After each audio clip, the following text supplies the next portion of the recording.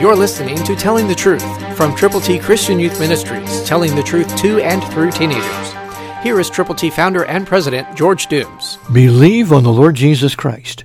Galatians 6, 4 and 5, New King James Version, has a special message just for you. Listen. But let each one examine his own work, and then he will have rejoicing in himself alone and not in another, for each one shall bear his own load. It's important we understand that God has set us apart to accomplish a purpose that will glorify Him.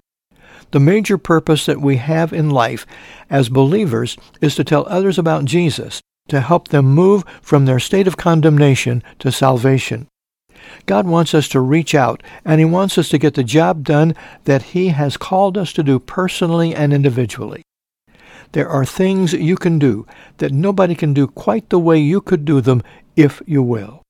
So get a prayer partner, pray together, read God's Word together, and then determine after you have fellowship to go with the good news to people who need the Lord, someone that you know, someone for whom you have a concern.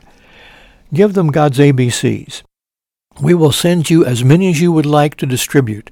They're free. It's God's Word. Romans 3:23, Romans 6:23, John 3:16, Romans 10:9 and 10.